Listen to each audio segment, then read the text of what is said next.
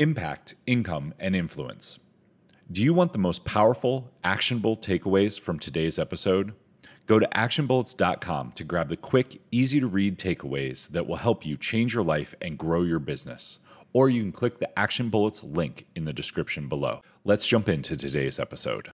Welcome back to Grow Your Impact, Income, and Influence, the number one show on the internet, number one podcast for reaching millions of people, changing your life, growing your impact and your income, all in one place. Today, I have an amazing show for you. I have a wealth coach, and not just any wealth coach. This guy has done so much that now he donates 100% of everything he makes to charity. You know he's doing well, but he also is going to pull back the curtain and show us how the wealthy look at money, look at their life, and look at challenges differently from everyone else. This is going to be an action-packed episode. Rennie, welcome to the show. How are you doing today? I'm doing terrific, Steve. Thank you so much. And one of the important things is terminology. And I don't give 100% of everything I make. I give 100% of the profits from my wealth coaching business. Interesting. Well, okay.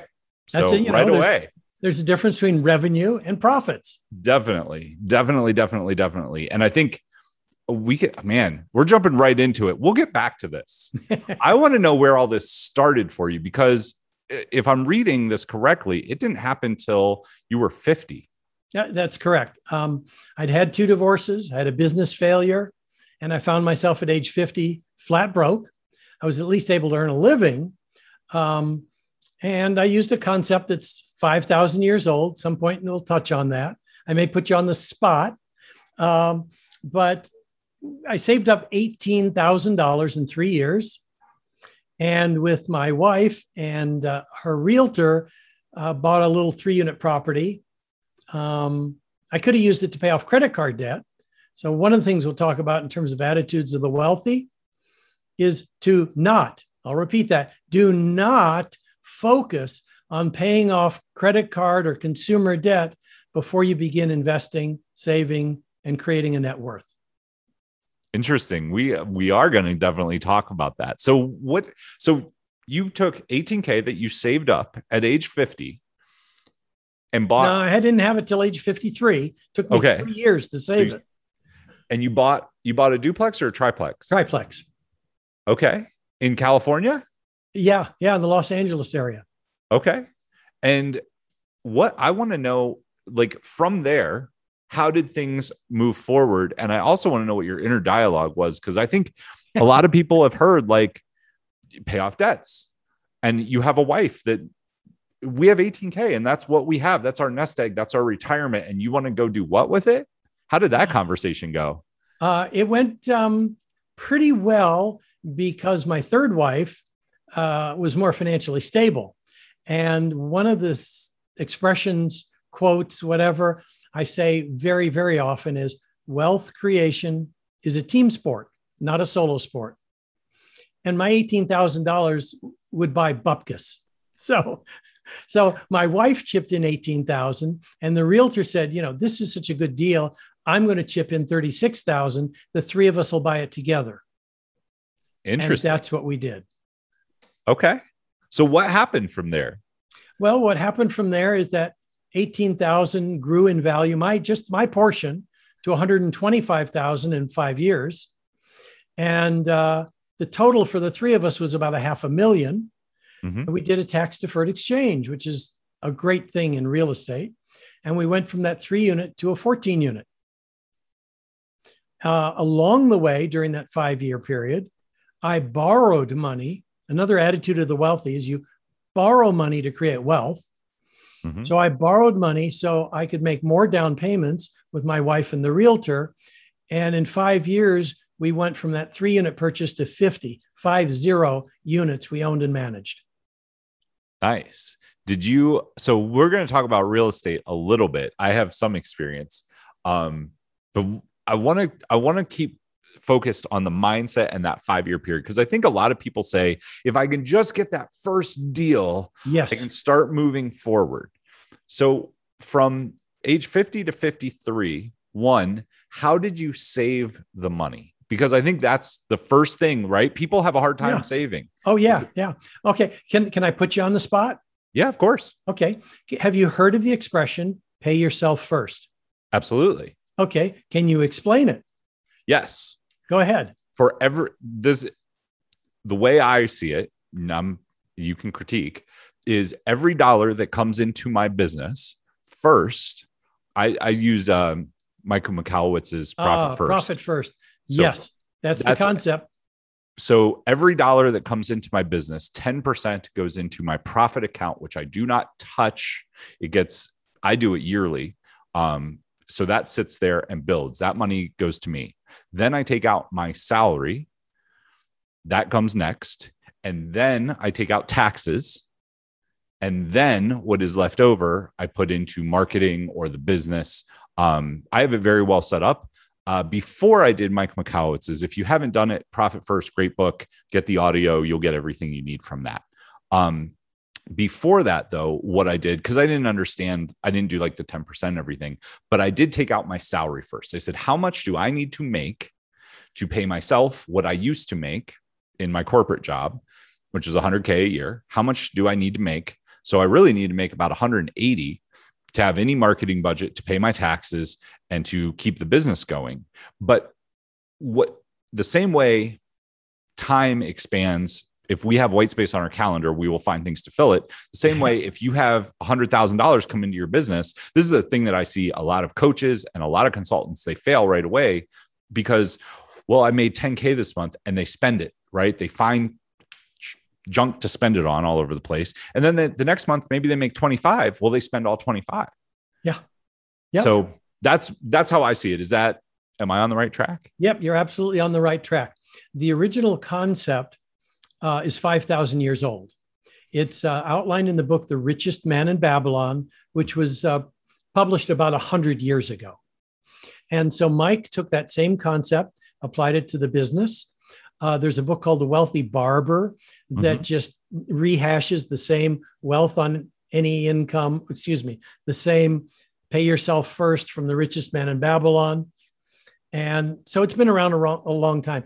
And you're absolutely right. Before the money goes anywhere, if it's an employee who gets a paycheck, 10% comes out that he keeps for the rest of his life or her life. And that's the money they get to use to invest. So that's what I did.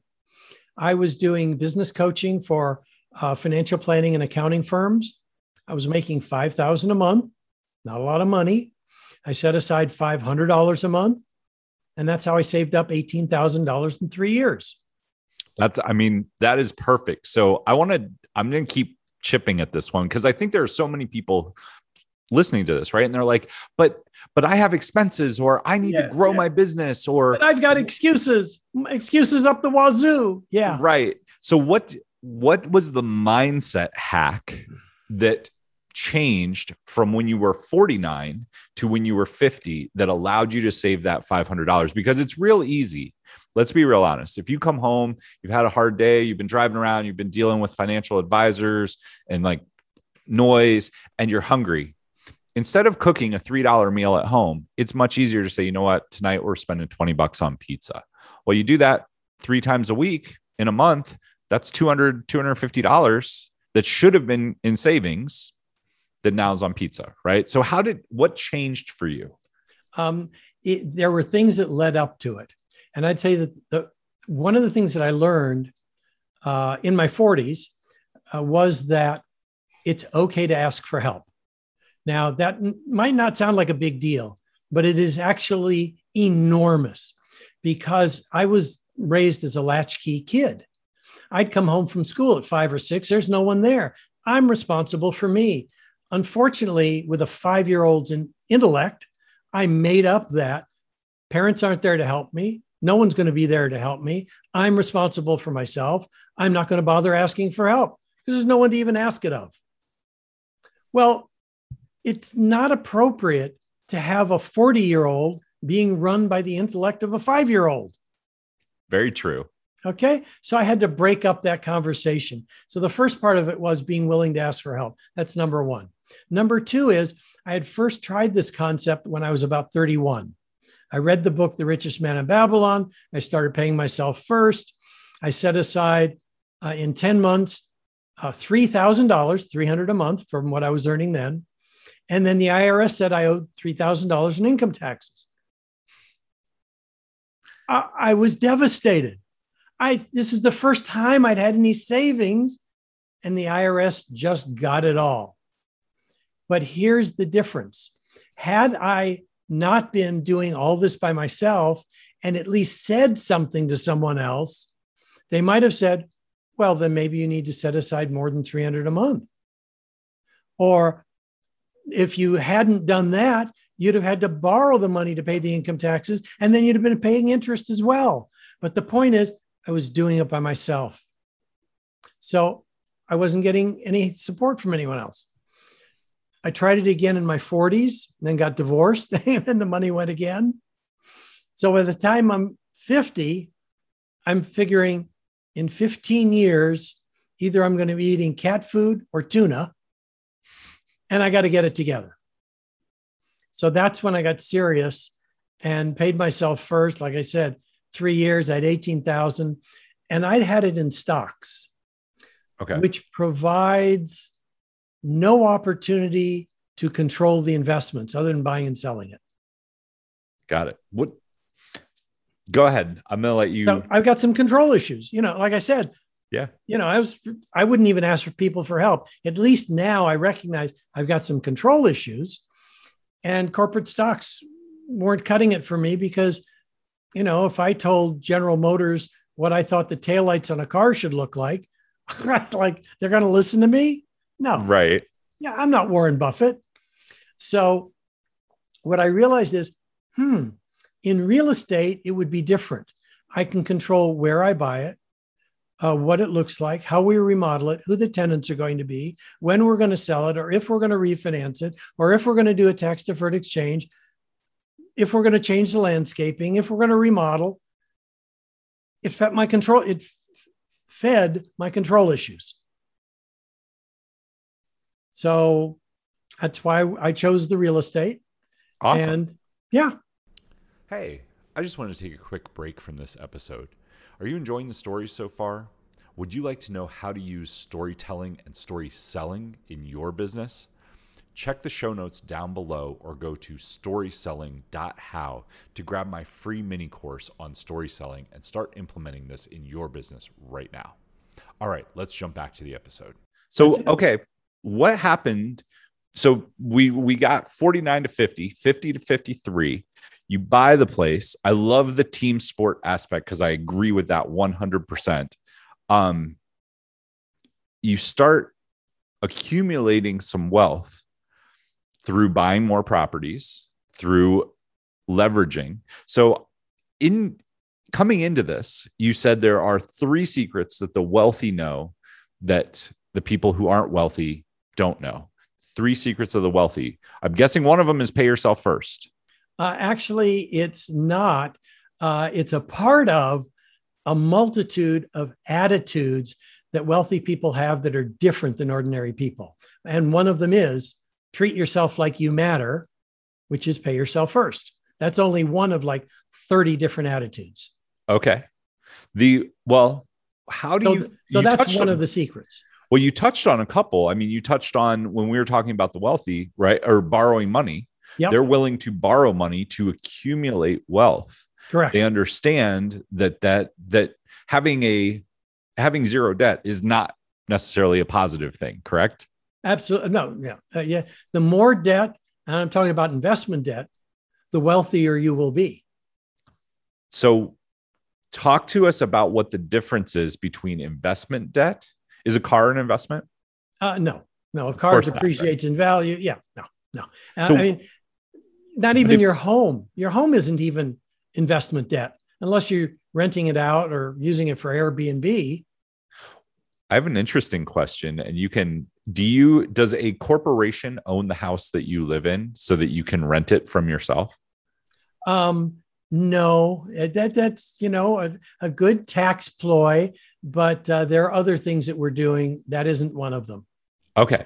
What are some, because I think a lot of people, when they hear that kind of talk right there, they immediately go, that's beyond anything I know.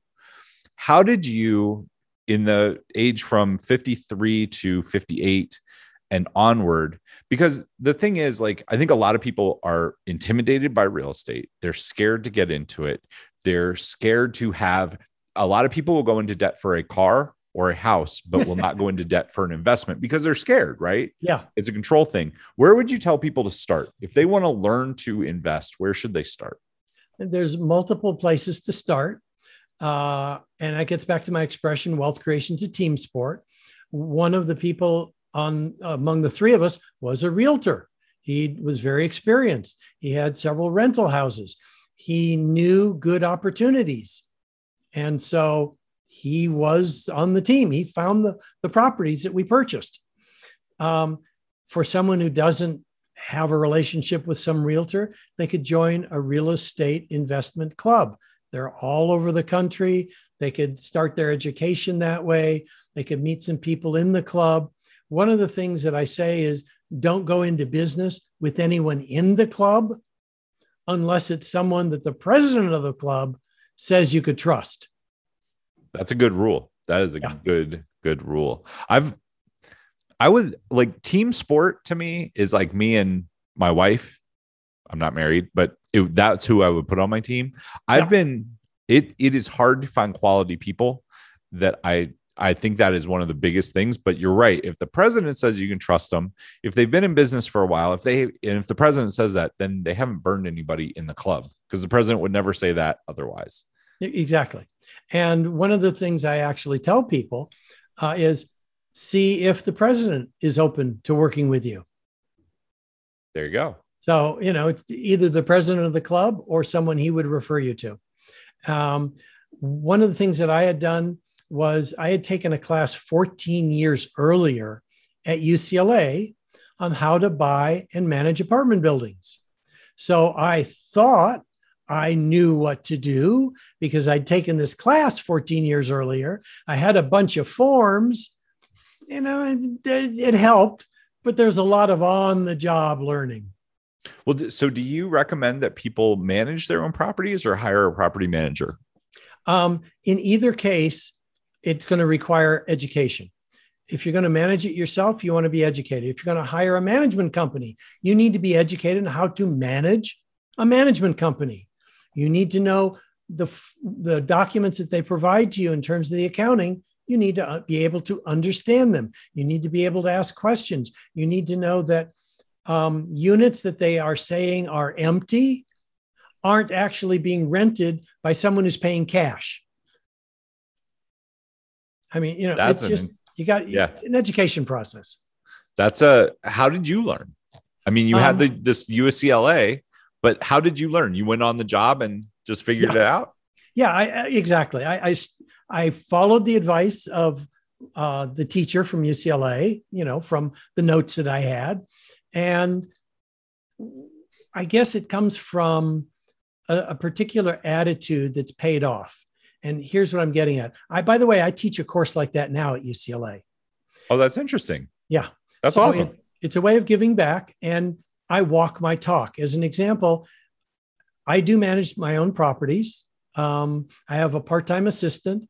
And like today, I spent 2 hours involved in the apartment buildings. I probably average about 5 hours a week for tens of thousands of dollars a month. That's awesome. I think that's the dream.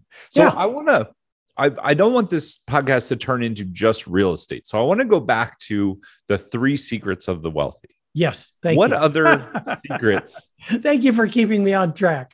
No problem. I mean, we could talk about real estate. I owned real estate when I was in college, 2002 to 2005. So we could talk about real estate, but I think it's going to be more beneficial to the listeners. Let's go on with the secrets of the mindset, because that's the biggest thing. I think I've seen a lot of coaches and consultants, I'm sure you've seen them as well, that are making $300,000, $400,000, $500,000 a year, and they're sitting in cash, or they're sitting in crypto, or they're sitting in stocks. Yeah. And none of those have any kind of tax benefit or really growth strategy behind them, other than pray. So I'd love to hear some of the thoughts about what mindset, because there's mindset, there's skills, and there's character traits. Yes. Those 3 things have to combine to give you the ladder the rungs on the ladder to be a good investor or to be good at whatever you're doing. People that got good at their job, it's because they mastered things that built that. So investment's the same. So please share with us some of the secrets. Okay. So the 3 secrets, and one of them we've spent the most time talking about, are attitudes. Like I said, there's 32 of them. We've touched on a couple of them. Using debt to create wealth. It's a team sport, not a solo sport. Treat yourself like you matter. Pay yourself first. So there's 3 of them. So attitudes is secret number 1. Secret number 2 is the forms. The wealthy use the same forms you and I would use from the standpoint of figuring out where their money's coming from, where their money's going, what their net worth is, but they do look at them differently. As an example, your accountant may say your home is an asset on a net worth or a balance sheet. It's not really. It doesn't belong there. It's not going to generate an income. Again, unless you're renting it out or using it as Airbnb, your home sucks up money. You got to pay property taxes, maintenance and insurance, utilities. The home sucks up money. It doesn't generate an income. So when I'm talking about assets, a wealthy person is looking at what is it that will generate an income for me. So that's how they're looking at the forms. And the third item that we've also touched on is the investments. And most wealthy people are in control of their investments as opposed to parking the money and hoping it turns out okay.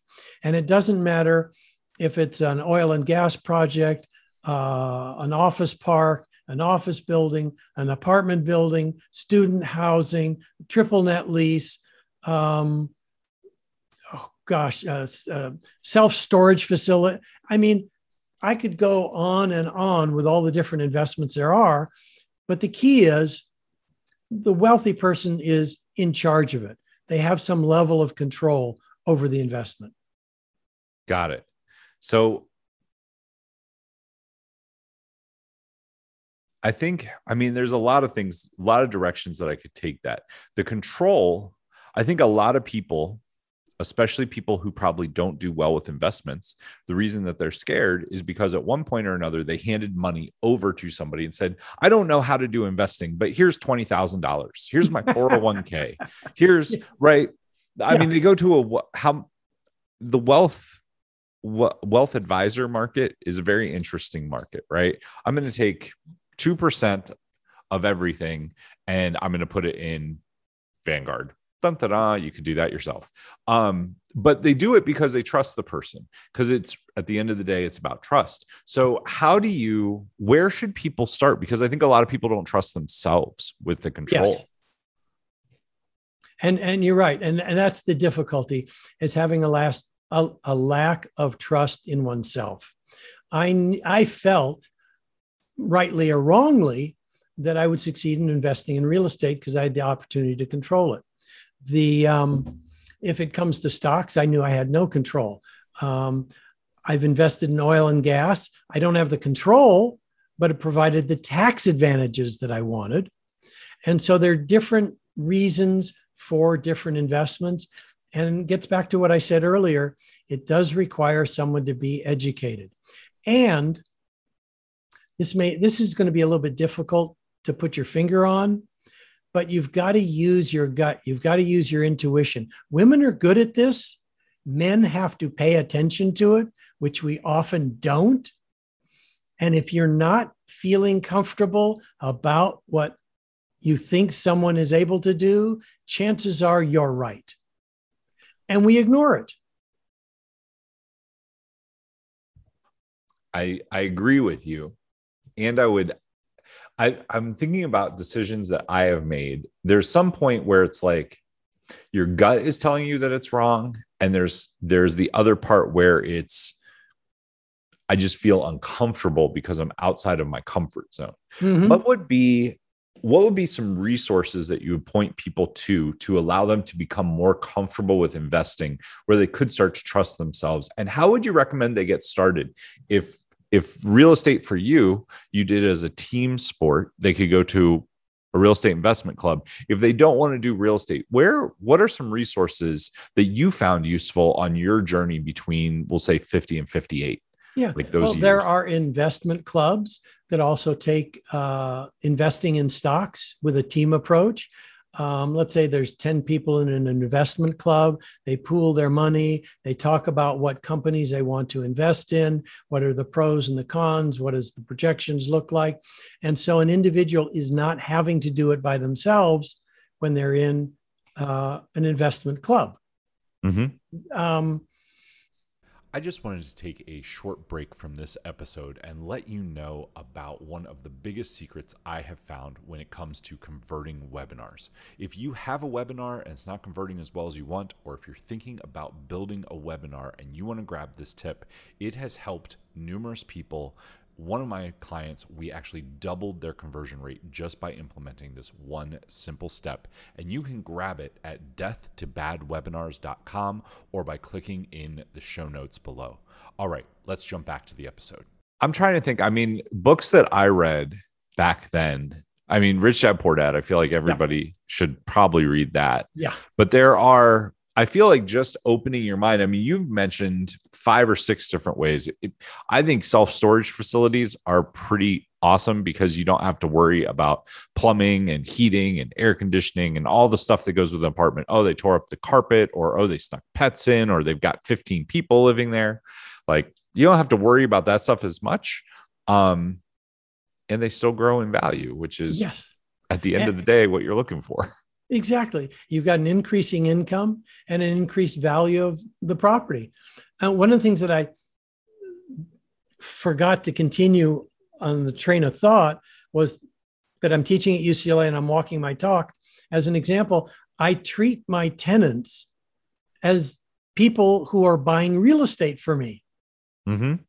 And through this pandemic, and I don't think there are too many landlords that can say this, I've had 100% of my tenants pay 100% of their rent from March to March.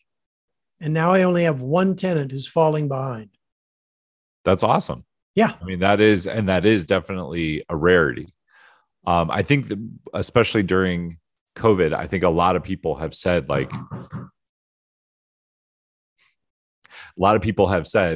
that is like they're scared of real estate because of that. Yes. What would you say?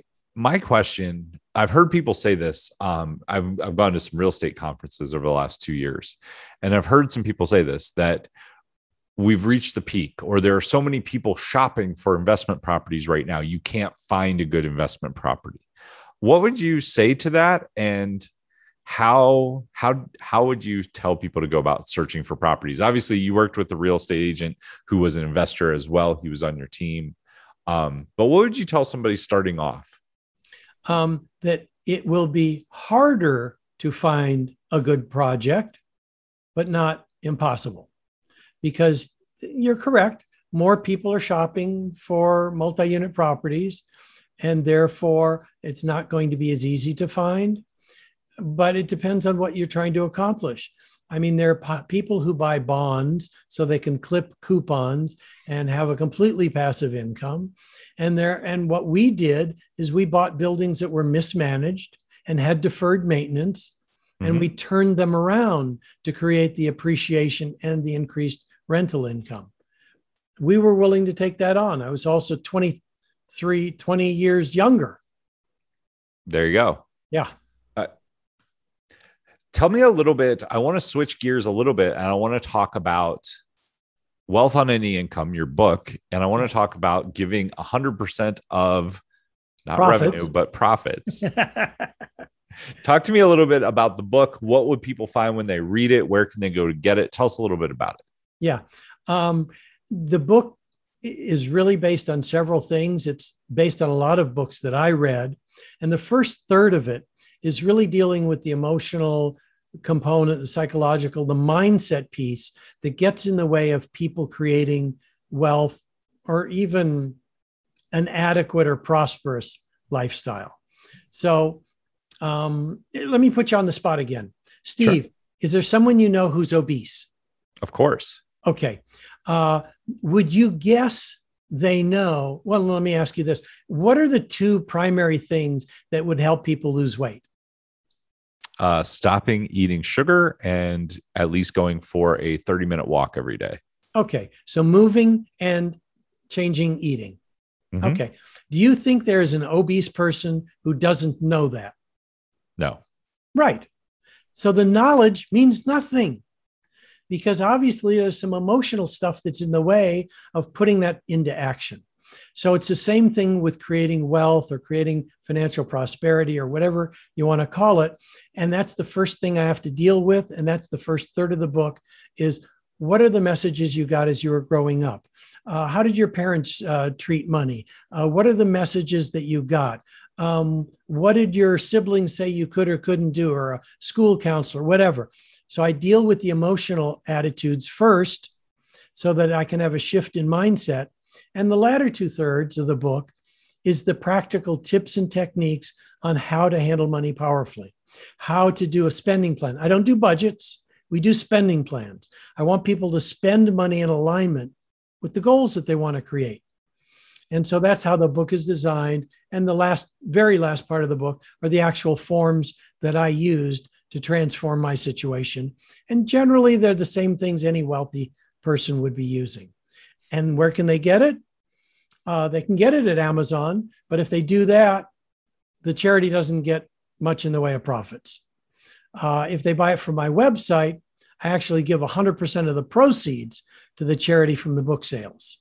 And the website is the same as the book title, Wealth on Any Income. Awesome. So that is in the show notes. If you guys want to pick up a copy of the book, click in the show notes. The link is down there. I'm definitely interested. Tell me a little bit about the forms, because I like forms. I like stuff that tracks things. I like things that I can be like, oh, I filled this out and it works. Yeah. It's funny. I've had people fill out the forms and they would tell me, oh my gosh, I now understand what's been going wrong just from filling out the forms. As an example, in the income and expense form, it shows there's a multitude of sources where your income could be coming from, not just a paycheck, not just your business. And on the expense side, I have stars next to all the items where you could be spending money, but it doesn't show up monthly, like car repairs, back to school clothing, auto registration, health or life or disability insurance,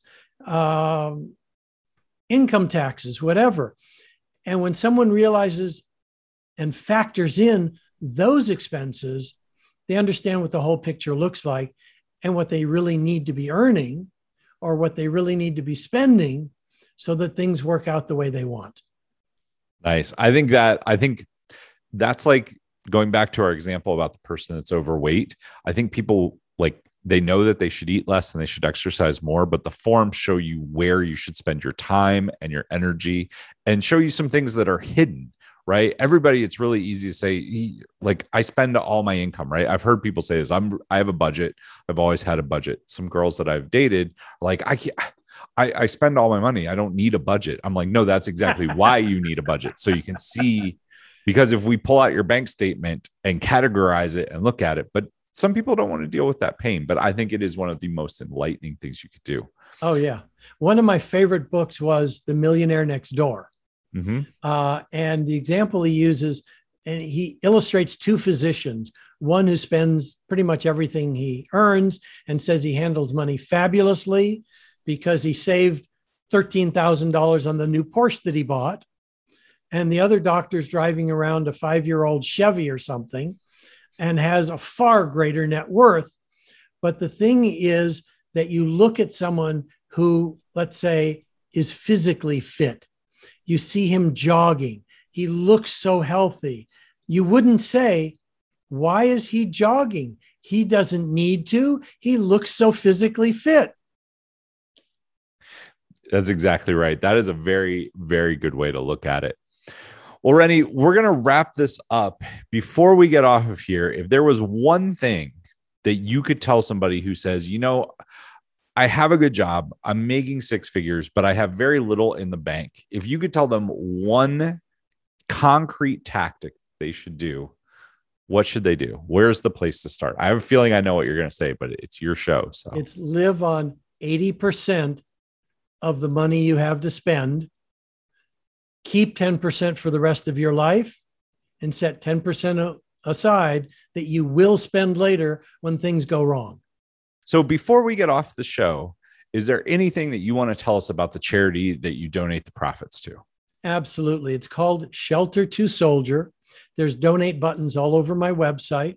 And what they do is they rescue dogs from environments where they could be euthanized. And they're trained as service animals for soldiers who've come back with PTSD or traumatic brain injuries that might have otherwise committed suicide. And the suicide rate among returning veterans is about 1 an hour. It's 22 a day. So the dogs' lives are saved. Those dogs save the soldiers' lives. This charity is saving 2 lives at a time. I love it. That is super powerful. And I can't think of a better charity. So make sure you go pick up Wealth on Any Income. It is in the show notes down below. Thank you so much for being an amazing guest. To everybody who is listening, make sure you click in the show notes, grab his book. I'm sure that you will learn something. Plus, you're going to help out some people because the profits go to charity as long as you buy through his website. Rennie, thank you so much for being on. You've been an amazing guest. Thank you, Steve. My pleasure. To everyone else out there, until next time, take action, change lives, and make money. We will see you soon. I forgot to talk about Shelter to Soldier that gets the money. Do you want to? Yeah. Thanks for checking out today's show. Do you want the fast and easy Cliff Notes version of the actionable steps from today's episode? If so, go to actionbullets.com and download yours today. Also, if you're looking to start using story selling in your business and have stories do 90% of the hard work for you, grab my free course at storyselling.how today. Till next time, take action, change lives, and make money. We'll see you soon.